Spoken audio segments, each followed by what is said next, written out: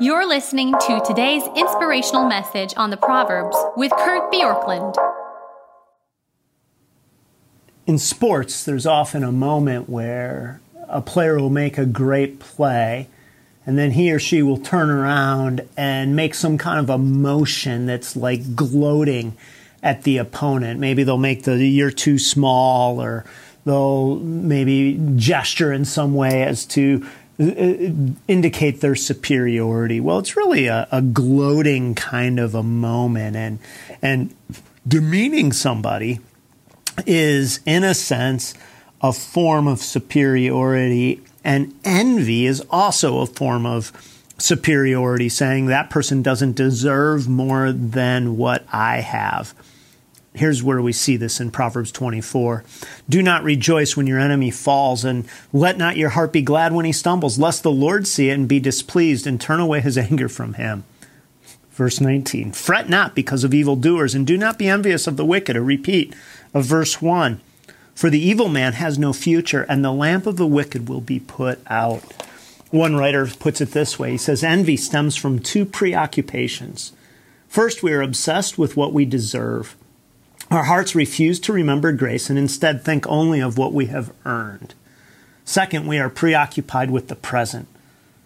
The solution ultimately is to look up Proverbs 23, verse 17b, and let your heart be glad. Let not your heart be glad when he stumbles. And look ahead in hope, verse 18, which is this idea, lest the Lord see it and be displeased and turn his anger away. That is, we should realize that our true reward is based on God's grace. And also remember that in the end, believers won't lack anything. Christians have a way of looking up that Proverbs could not provide, this author continues. Jesus did not complain about experiencing death when he deserved life. Also, we could have life when we deserve death. Jesus was the most unenvious human being who ever lived. And when we realize what he did for us, it will begin to erode our envy.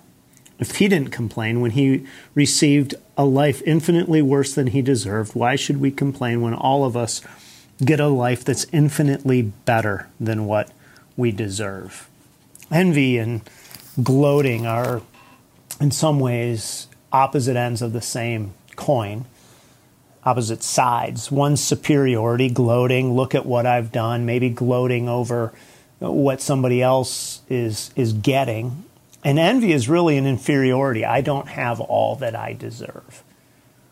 And gloating and envy show up in so many little ways. I'm embarrassed to sometimes even talk about the petty ways that I can end up on either side of this. I was in a conversation with a member of our extended family the other day, and the person was kind of stepping back, in my estimation, from responsibility, which put more on my wife. And so I felt like I was in a sense defending my wife, but if I really step back and am honest, part of my angst was it was like I envied the person's ability, in a sense, to say, not my problem, I'm out, rather than their willingness to step in.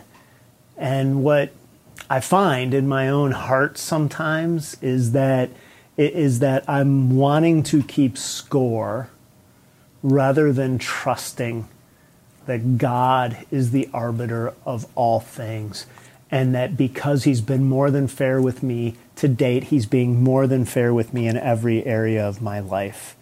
And I need to hear that word from time to time, and the words of Proverbs 24:17 through 20, so that I do not end up down a path of assuming that I know what is best and then demanding it from this world. Because trusting God is, in many ways, ultimately saying, God, I don't know what's best. You do, and you are good, and I will trust you. And every time I gloat, every time I envy, I walk away from the goodness of God as seen in that. Thanks for joining us here today.